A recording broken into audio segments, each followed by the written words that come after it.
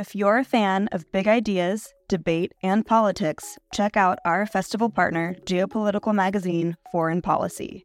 A forum for informed debate about global affairs, Foreign Policy keeps a finger on the pulse of world news and political happenings. Beyond articles that delve behind the headlines via traditional reporting, Foreign Policy has so many other products to offer, ensuring that no matter how you like to engage with eye-opening content, there is a method for you. Check out their free offerings like Foreign Policy Live, their forum for live journalism, newsletters, and podcasts. And with a subscription, unlock in-depth features and quarterly magazines, including their recently dropped spring edition all about India. Fans of IAI will love Foreign Policy for more of the mind-expanding, insightful content that they seek. To explore their content, take advantage of an exclusive discount for IAI fans. Subscribe now using promo code LIGHT24 to save 50% and unlock access to everything Foreign Policy has to offer. The Institute of Art and Ideas, articles, videos, and podcasts. Hello and welcome to Philosophy for Our Times, the podcast that brings you the world's leading thinkers on today's biggest ideas. Do we need to rethink our understanding of reality? On this week's episode of Philosophy for Our Times, we're unpacking this fundamental question. We're joined by cognitive psychologist Donald Hoffman, who discusses his extensive work on evolutionary game theory and argues that our reality operates like a desktop user interface. You could not frame a true description of the world in that language. It's not possible. So it's not that we get it off a little bit here or there, it's that this whole thing is just the wrong framework for describing reality. If you enjoyed today's episode, don't forget to like and subscribe wherever you get your podcasts. Leave us a review, join the conversation on Facebook and Twitter, and head over to our website, iai.tv. Back now to Donald Hoffman. I'm Don Hoffman. I'm a professor of cognitive sciences at the University of California at Irvine, and I also have a joint appointment in logic and philosophy of science. And I study a few things. I study visual perception, both how the human brain works and also mathematical models of how we see. I look a little bit at artificial intelligence. How can we build robotic vision systems that can see and build artificial intelligence kinds of systems. I look also at perception from an evolutionary point of view. If we evolved and our senses were shaped by natural selection, the question is, were we shaped to see reality as it is, or would evolution shape us for something else? And so I look at that. So yeah, a number of interesting areas. I was wondering whether we could discuss a bit about your idea that perception is not like a window, but instead it's more like a 3D desktop. Right. Does that mean that there is nothing outside the mind, or does it just mean that we we perceive something in an indirect way? Right. So most of my colleagues in cognitive neuroscience believe that our senses were shaped by natural selection, that we evolved, and that the selection pressures are such that those creatures that saw the world more accurately had a competitive advantage over those who saw less accurately. And so they were more likely to pass on their genes that coded for the accurate perceptions. And so the result is, after thousands of generations, we're the offspring of those who saw the world more accurately. And so we can be pretty confident that when I see tables and chairs and the sun and the moon and so forth, that I'm seeing reality as it is. No one believes we see all of reality, of course. We only see the parts that we need to see. But that the parts that we do see, we're seeing truthfully. And so I've looked at that from the point of view of the mathematics of evolution, the evolutionary game theory. And we can actually run simulations to see what happens, and we can prove theorems. And we've done both. And the bottom line is that the probability, if our senses evolved and were shaped by natural selection, the probability that we see reality as it is zero. And that means not simply that I don't quite see the shape of a chair correctly, or I don't quite see the colors correctly. It's much deeper than that. The problem is that the very language of space and time and physical objects is the wrong language to describe objective reality.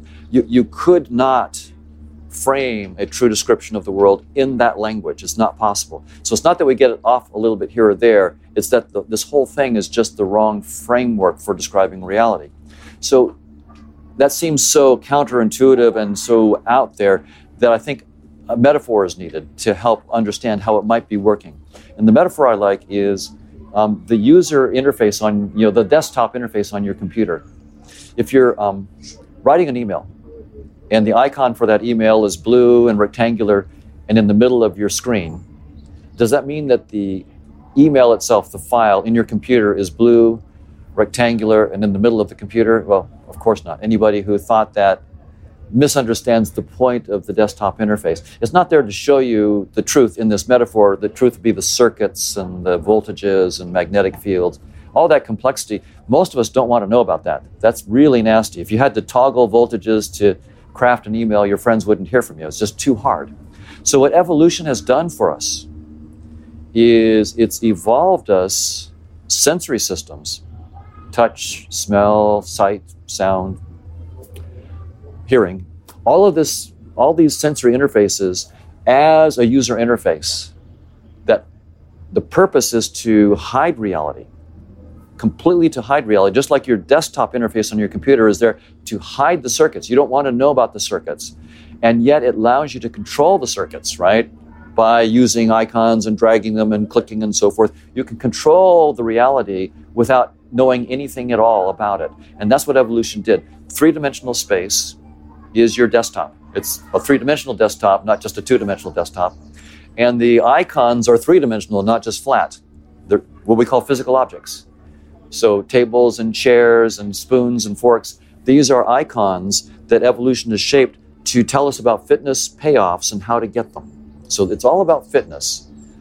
Even space itself is about fitness. The distance between me and an apple 10 meters away versus 10 miles away is telling me that it will cost me fewer calories to get the apple 10 meters away. It'll cost me a lot of calories to get the apple 10 miles away.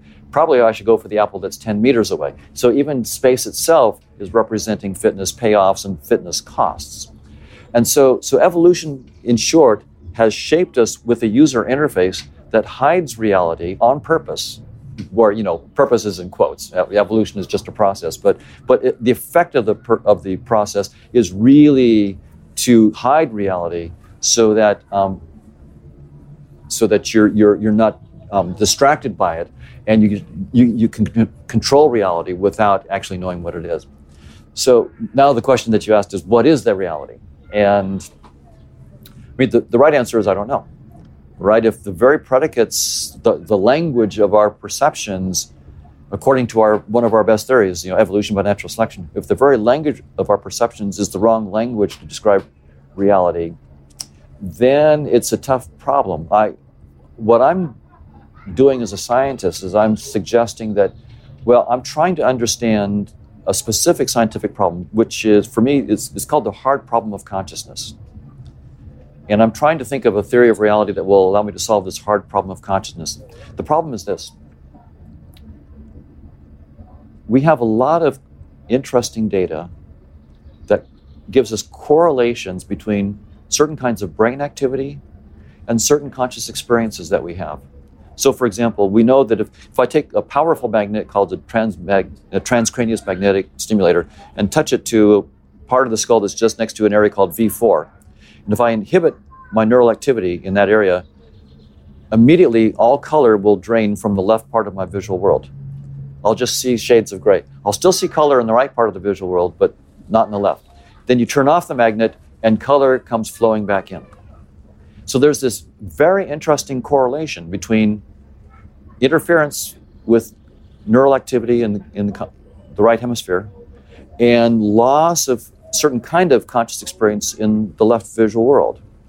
We can do that with motion. If I put this stimulator over an area called V5, I can turn off my ability to experience motion in the left visual field.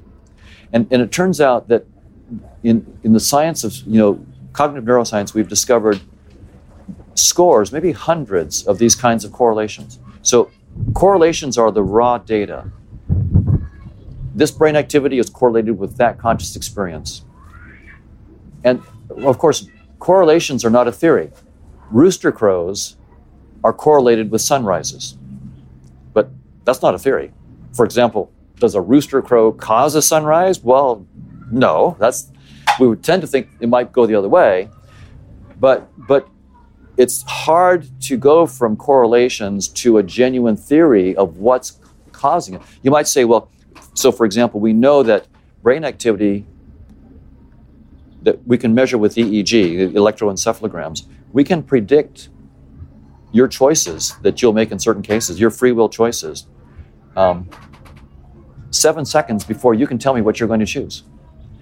So here again, brain activity is cleanly correlated with your experience 7 seconds later of a choice that you're making. So here again, we have this correlation. And in this case, you might say, well, okay, here, clearly the theory is the brain activity came first, the experience of feeling like you had a free will choice came a few seconds later, so clearly the brain activity had to cause it.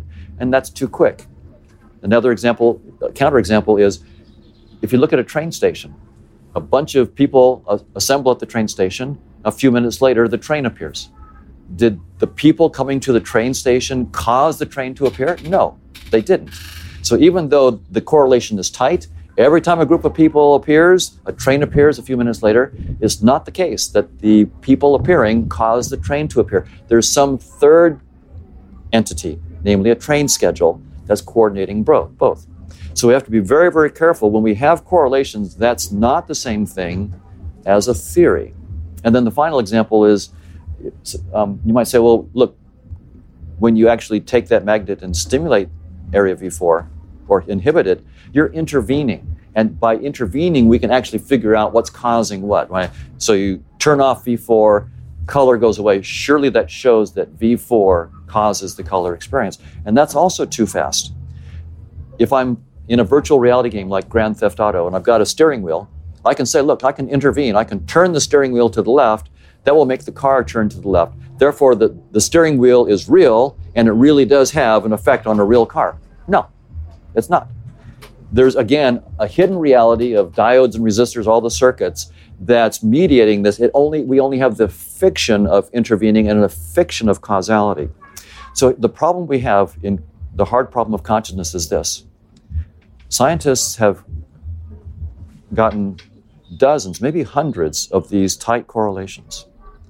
We do not have a theory. We cannot explain why neural activity is correlated with conscious experiences. In particular, we cannot, for a single conscious experience, like say, by conscious experience, I mean something really simple, like having a headache, experiencing color, the taste of vanilla. The theories that are proposed are basically only believed by the graduate students of the professor who proposes them.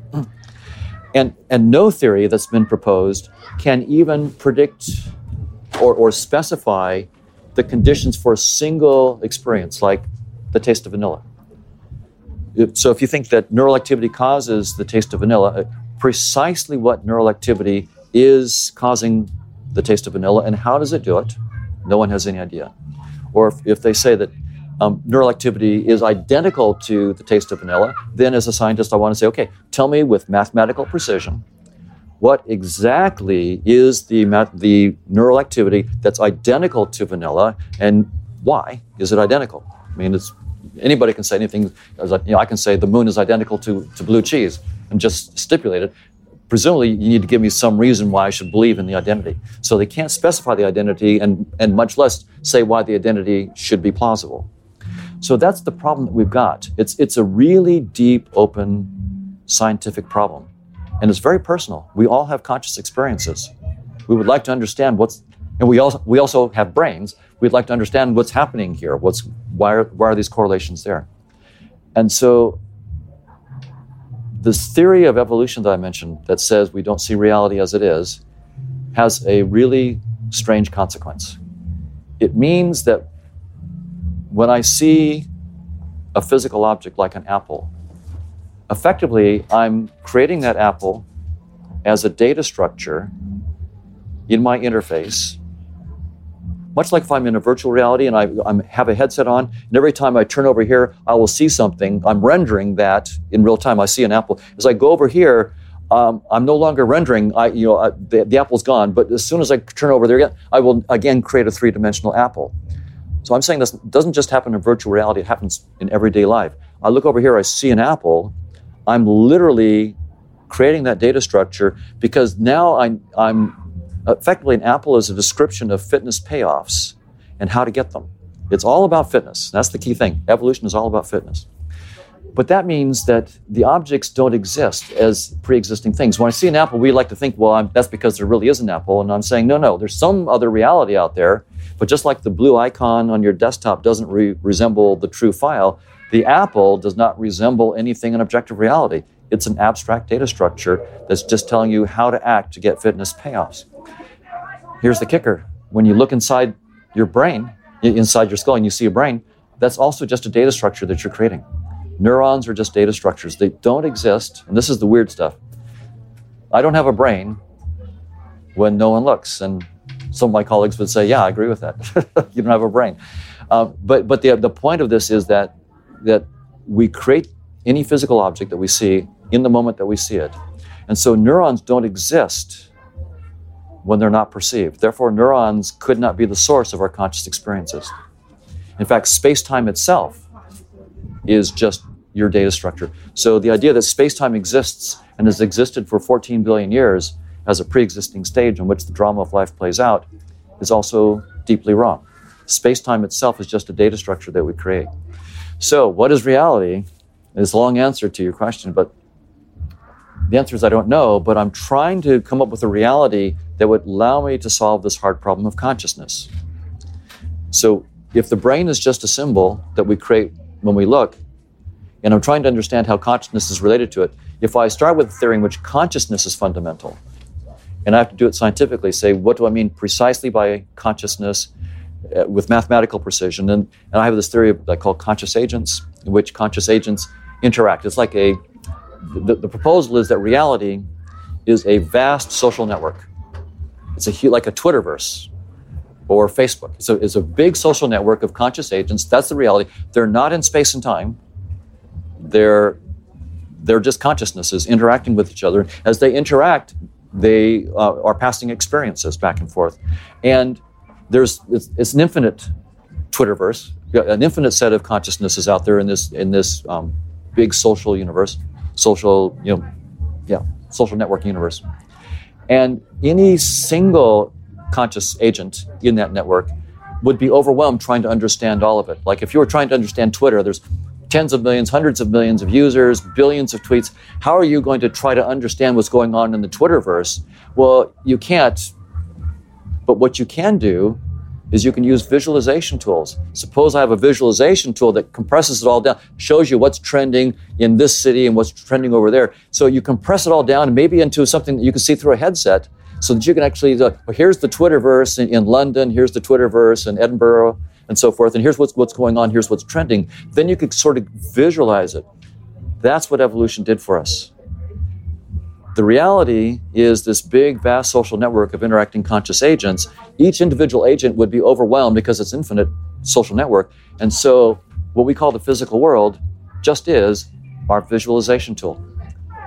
That's what we have. So we've mistaken, so this is all a big visualization tool. Space-time and physical objects are the way we visualize our interaction with this vast universe of social network universe. I'll give you one concrete example to really bring it home. When you look at your face in the mirror, all you see literally is skin, hair, and eyes. But what you know firsthand that you don't see in the mirror is the whole universe of your conscious experiences, your hopes, your desires, your aspirations, your headache, the sound of music that you're hearing right now, your love of music, all the stuff it's an almost infinitely complicated universe of conscious experiences. All we can see is this. And compared to the vast universe of our conscious experience, this is extremely simple. If I smile, you can guess that I'm happy. I'm feeling some conscious experience, but a smile does not resemble happiness. It signifies it. And so think about it this way, your face, my face, the face that you're creating when you look at me is your portal into my conscious experiences. The face that I see when I look at you is my portal into your conscious experiences. It's a portal but it's very, very small portal. Most of you is left out. You can't see it in the mirror. I can't see it from outside. When I look at my cat, the portal is even worse. I mean, I can figure out maybe the cat likes this kind of food and doesn't like that. It likes it when I pet, but now I've petted it too much. Now I need to stop. When I look at an ant, my interface is really giving up. I have no insight into the conscious agents in this vast network that I'm interacting with. And when I get to what I call a rock, my interface has given up, but it has to give up. I have a finite interface. I'm dealing with an infinite social network. Of course, the interface, that's its purpose, is to throw most of the information away, to simplify things and allow me to negotiate with this universe of interacting conscious agents without getting overwhelmed. And so, of course, at some point, it's not going to look conscious anymore at all. My interface is giving up. But what we've done is we've mistaken a necessary limitation of our interface and we've taken it to be an insight into the fundamental nature of reality. We've assumed that reality fundamentally is unconscious because at the simplest level, our interface is necessarily unconscious. So physicalism is a very simple mistake. This assumption that space-time and matter are fundamental is a simple mistake. We've mistaken a limit of our interface as an insight into objective reality. But we can break out of it. It's a natural mistake, but we could break out of it. So. Okay, so where do you stand in relation to panpsychism then? If we ended on physicalism, that's the obvious kind of opposite theory to physicalism. So panpsychism is an interesting theory. There are a couple versions of it, and when I talk to different panpsychists, they will say, no, that's not my version. So I'll talk about two different versions of it. So in one version, it's more dualist. So an electron really exists, and it really does have physical properties, whether or not it's observed, like position, momentum, and spin. But in addition, it has a unit of consciousness. And when an electron and a proton get together, then somehow the unit of consciousness from the electron and the unit of consciousness from the proton have to interact to create the consciousness of the two coming together, right, into hydrogen, say. So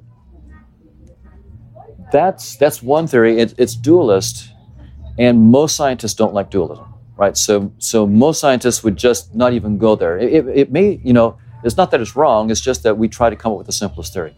So another version of panpsychism that some people talk about, in some sense, is what you would just say, well, what I was already saying, that the fundamental nature of reality just is consciousness. And some panpsychists that I've talked with will say, when I talk about all these conscious agents, the word agent makes it sound like there's all these selves and personalities and so forth. And I'm not trying to imply that. I'm just saying that there are these elementary perceivers that can have experiences and take simple actions. In the mathematical model, I don't assume that there's a self.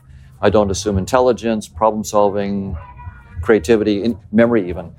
But what I can show mathematically is from the network of these simple conscious agents, I can build networks that simulate selves, that simulate intelligence, that have memories and so forth. So that version, if that's what people mean by panpsychism, then it's equivalent to what I'm saying. But I like to just call my theory conscious realism, because I want to be very, very clear that I'm saying that consciousness is fundamental, and I'm proposing, I don't know what the truth is. I'm just a scientist. I'm just proposing a bold hypothesis that consciousness is fundamental and it's real. Now, if that's false, it's false. We'll find out. But the idea of science is to be precise and bold so that we can precisely find out where we're wrong. So I'm making a precise and bold hypothesis, and it's mathematically precise. I've published it, so any scientist can go out there and say, this is what's wrong with the mathematics. But that's the whole goal. Of course I'm probably wrong. I don't think any scientific theory I've read so far is correct, including general relativity and quantum field theory and so forth. They're brilliant. They're wonderful tools. We should study them. They're the best we've got so far, and they're almost surely deeply wrong.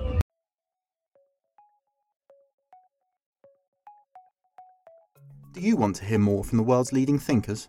If the answer to that question is yes, subscribe to IAI.tv for unlimited access to thousands of debates, talks, articles, academy courses, and live events. Are you bored of the surface level news, politics, sports and entertainment coverage on your newsfeed? Go deeper. Get the philosophy behind the news and get the latest big ideas from the world's leading thinkers on subjects at the core of the human condition, life, the universe, and everything in between. It's free for the first month, and there's no commitment to pay, so subscribe now to understand the world beyond the surface level. And so the same is true of my theory. I won't say it's brilliant, but I'll say it's probably deeply wrong, at least as precise. What does it mean that consciousness is real? As real as what? That's a great question. This brings up a really important aspect about scientific theories. And it's an aspect of scientific theories that really bothers me. In science, we cannot explain everything. We always, in our theories, we have to say, please grant me these 2 or 3 assumptions. We want them as few as possible. But those assumptions are just given. The theory does not explain them. They're like miracles with respect to the theory. And the scientist then says, if you will grant me these assumptions, then I can build this really powerful theory. So, for example, grant me space-time and quantum fields. If you'll grant me that, then I can then show you how chemistry and biology and psychology and so forth might arise from that. And so the point in any scientific theory is you have to say, I'm proposing these things are fundamental in the universe. How did they get there? I don't know. I really don't know. Just please grant me that. And in that sense, they're real with respect to the theory. These are the fundamental assumptions about quote-unquote reality that the scientific theory is making. So it's in that sense I'm saying, for sake of argument, please grant me that conscious experiences like the taste of vanilla, having a headache, that these are the fundamental furniture of the universe, not space-time and atoms and quarks and so forth. These raw experiences, as experiences, are the fundamental aspect of reality. So for my theory, those are the miracles. Those are the miracles. And then if you grant me that, then I will show how we can create space-time and physical objects as a user interface to this whole vast social network of these conscious experiencers that are having these experiences, where the experiences themselves are taken for granted. But the dynamics about the experiences now is where we can do our science, where we can actually have an explanation. How did you get to these ideas, and did you ever believe in the mainstream ideas about reality and consciousness? I absolutely believe the mainstream ideas. And I still remember it was 1986 when I was working on a mathematical model of perception with a couple of colleagues, Bruce Bennett and Chetan Prakash. And we'd work out a mathematical model of, I wasn't really working on the consciousness thing per se, I was working on just how can we get a general theory about what it means to when we're perceiving.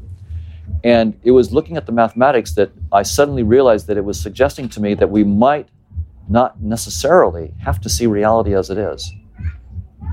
And that was so stunning I had to sit down. But it took me another 20 years before I decided to actually pursue that using evolutionary game theory. I began to say, okay, is it really true if our senses evolved and we're shaped by natural selection, can I settle this issue? Would natural selection actually favor perceptions that show us the truth, not all the truth, but some of the truth? Or will natural selection actually drive truth to complete extinction? And then it was stunning to me. I was surprised how the math came out when it actually said, for very deep principled reasons, that natural selection would drive any true perceptions to complete extinction. So it's been, it's not just been an intellectual odyssey, it's been an emotional odyssey. This is upsetting. It's actually upsetting to realize that something I deeply believed all my life is just fundamentally wrong. And so I can understand why people might hear this and go that this is just too crazy. Does it change the way you experience life on a day-to-day basis? Very, very slowly. It's been slowly changing. I think, and there may be good reason evolutionarily. I mean, evolution, there's no selection pressures for us to know that we don't see the truth, right? If you have a user interface and it's working to keep you alive long enough to reproduce, it's doing what it needs to do. There's no selection pressures to also tell you, oh, by the way, this is just a game. You're not seeing the truth. This is just a user interface. And so we deeply believe it. in fact, we believe that because we have to take our perceptions seriously, right? That we should therefore also take them literally. I mean, one objection people give to me is to say, Don, if you think that train coming down the tracks at 200 miles an hour is just an icon in your interface, why don't you just hop in front of it? And after you're dead, and this silly theory with you, we'll know that train was real. It's not just an icon, and it really can kill. And I wouldn't jump in front of the train for the same reason I wouldn't drag my blue icon to the trash can icon carelessly. Not because I take the icon literally. The file is not blue and rectangular. But I do take the icon seriously. If I drag it to the trash can, I could lose my work. Maybe I've written a book and it's taken me a couple of years. I could lose all that work. So I better take the icon seriously, but that does not entitle me to take it literally. And so that's part of human nature. We're inclined to this illogical assumption that because we have to take all of our perceptions seriously, we're entitled to take them literally. The reason we have to take them seriously is evolution shaped them to keep us alive. So if you see a cliff, don't step off. If you see a snake, don't grab it unless you know what you're doing. If you see a train, don't jump in front. You have to take it seriously, but that does not logically entitle us to take it literally. So as a result, it's not a surprise that even after I've sort of intellectually begun to realize that that's what evolution has done, this is just an interface, it's not the truth. When I'm not, putting on my rational head and thinking about it, I'm just living in everyday life. This is the truth, and that's the way it feels. It's been many, many years. I'm slowly starting to have a different set of feelings, like, oh, this is a headset. I'm now rendering that chair. I'm now rendering that light. But it's very, very slow for me. Usually I fall back into the normal, I'm just immersed in the truth. But virtual reality is actually helpful to actually spend time in a virtual reality world, which you realize, oh yeah, I'm rendering a full 3D world. Now I just deleted that whole 3D world. I'm not rendering it anymore. Oh wow, that's maybe what's also happening in everyday life. The headset, when I take off a virtual reality headset, there's another headset that I've always had on that I didn't know. And it's what I call reality. But it's just another virtual world that evolution programmed into us. And so, but I would say I'm maybe 98% in this is the truth, and 2% of the time now. So it's, after years, so it doesn't go away easily. And does that affect the way you interact with other people? Does it kind of, does it challenge the way you communicate with people? What does it mean for our relationships to think that actually what we see isn't what there is? Is it harder to trust another person if you think that this is all a mirage and it's just an icon on my desktop? Well, I think that it gives me a deeper respect for how much more complicated people are than what we can literally see. The example I gave of you're seeing your face in the mirror and realizing that the range of inferences I can make about what you're feeling and thinking based on your expressions and your body language is really a small fraction of who you really are and all the richness. I mean, so I can just see small nuances of a smile, but there are many, many nuances of feeling happy and bliss that are completely lost on me, that I know exist personally, but I don't know which one you're having. And so one thing I think it does is it makes me really appreciate that I shouldn't assume I know what you're really feeling. I should really be careful to engage more and to talk more. So it gives you that kind of perspective. Evolutionary psychology also, some work in cognitive neuroscience and evolutionary psychology also makes me be very, very careful. We know that there's certain split brain patients. They've had epilepsy, and that wasn't curable by the available drugs. And so they did a surgery where they cut the brain in half so that the right hemisphere was separated from the left hemisphere. And if the right hemisphere went into an epileptic seizure, maybe the left wouldn't go into it. And it worked clinically. It was very, very helpful. But what we found was we literally cut consciousness in half with a knife. The right hemisphere ends up having, you can show in experiments, you can give it a completely separate content of consciousness. It can be aware of, for example, the word key, whereas the left hemisphere is aware of the word ring, and nobody is aware of the phrase key ring or the two together. And we find that the personalities are different. The right hemisphere often has a different personality than the left, and that the left, one person, for example, that V.S. Ramachandran studied, the left hemisphere believed in God, the right hemisphere was an atheist. Very, very big difference in personalities. And the left hemisphere, as it turns out, likes to make up stories. It's a confabulator, or as Steve Pinker puts it, a baloney generator. And the right hemisphere in many people tends to be a little bit more in tune with reality and also a little bit less happy.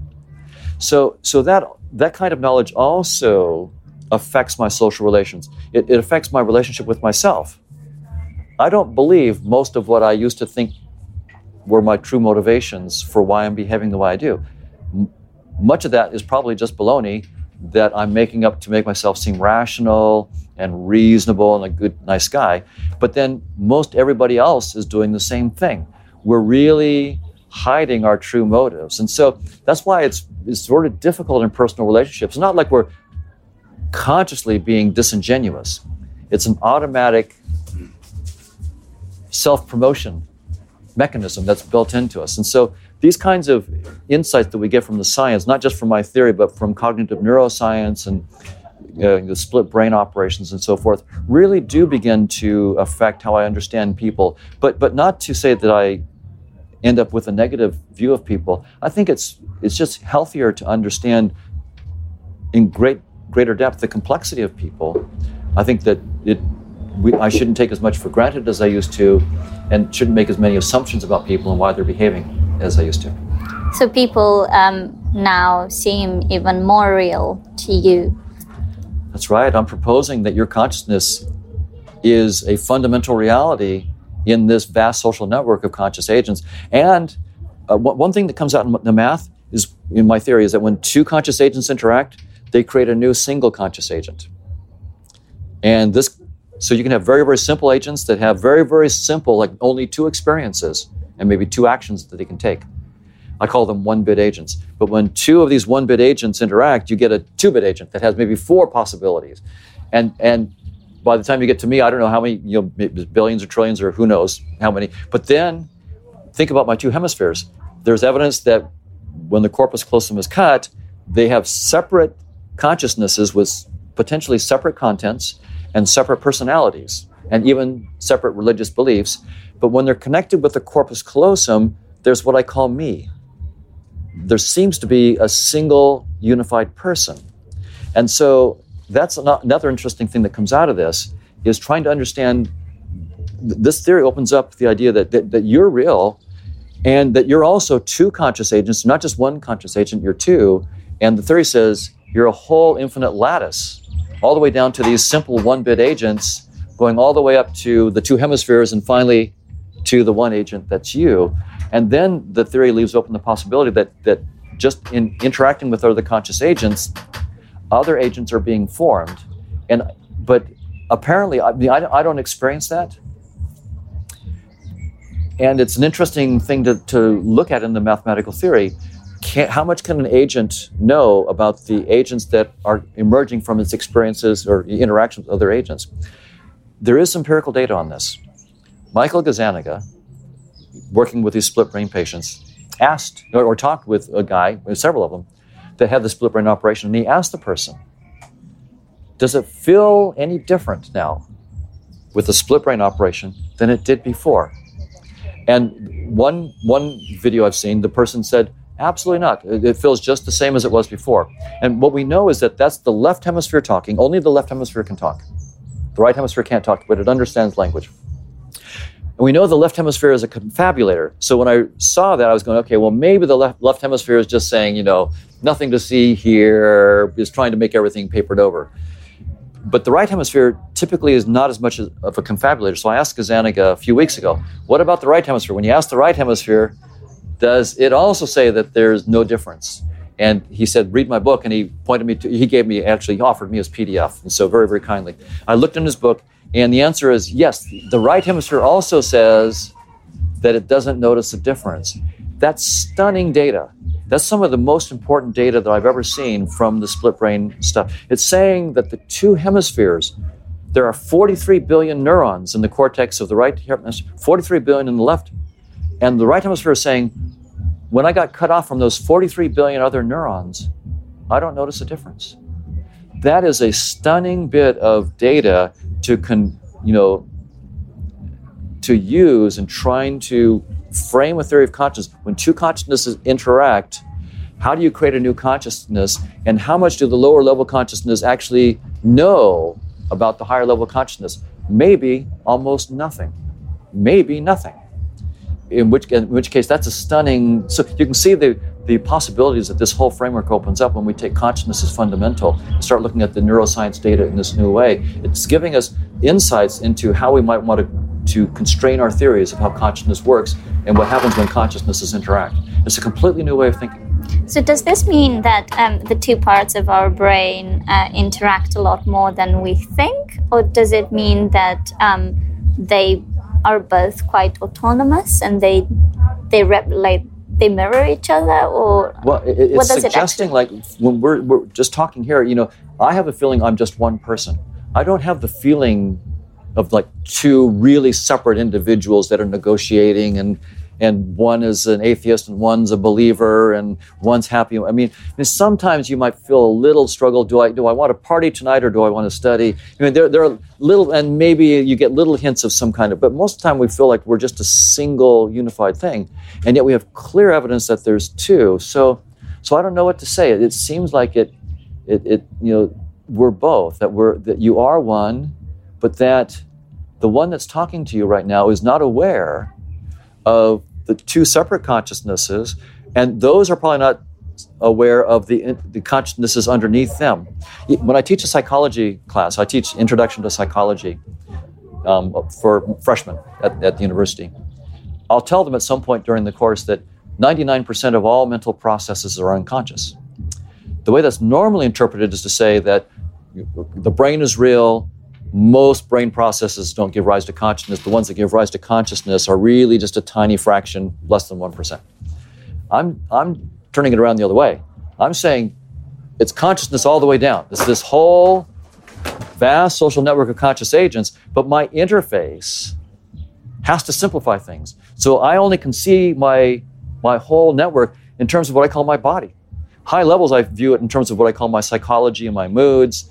Further on down, I call it my neuroscience, my chemistry, my biology, my physics. But those are all my interface, just getting more and more giving up at trying to represent what's going on in this vast social network. So all I can do is see myself through my interface description, and what I see as a body, which is hiding this vast network of conscious agents, which is all coordinating together to create the single consciousness that's talking to you.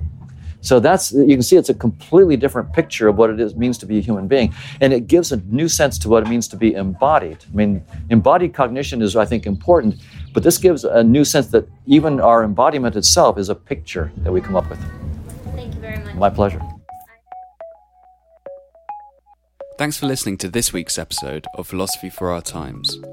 Remember to like, subscribe, and review wherever you listen. And tune in next week for more big ideas from the world's leading thinkers.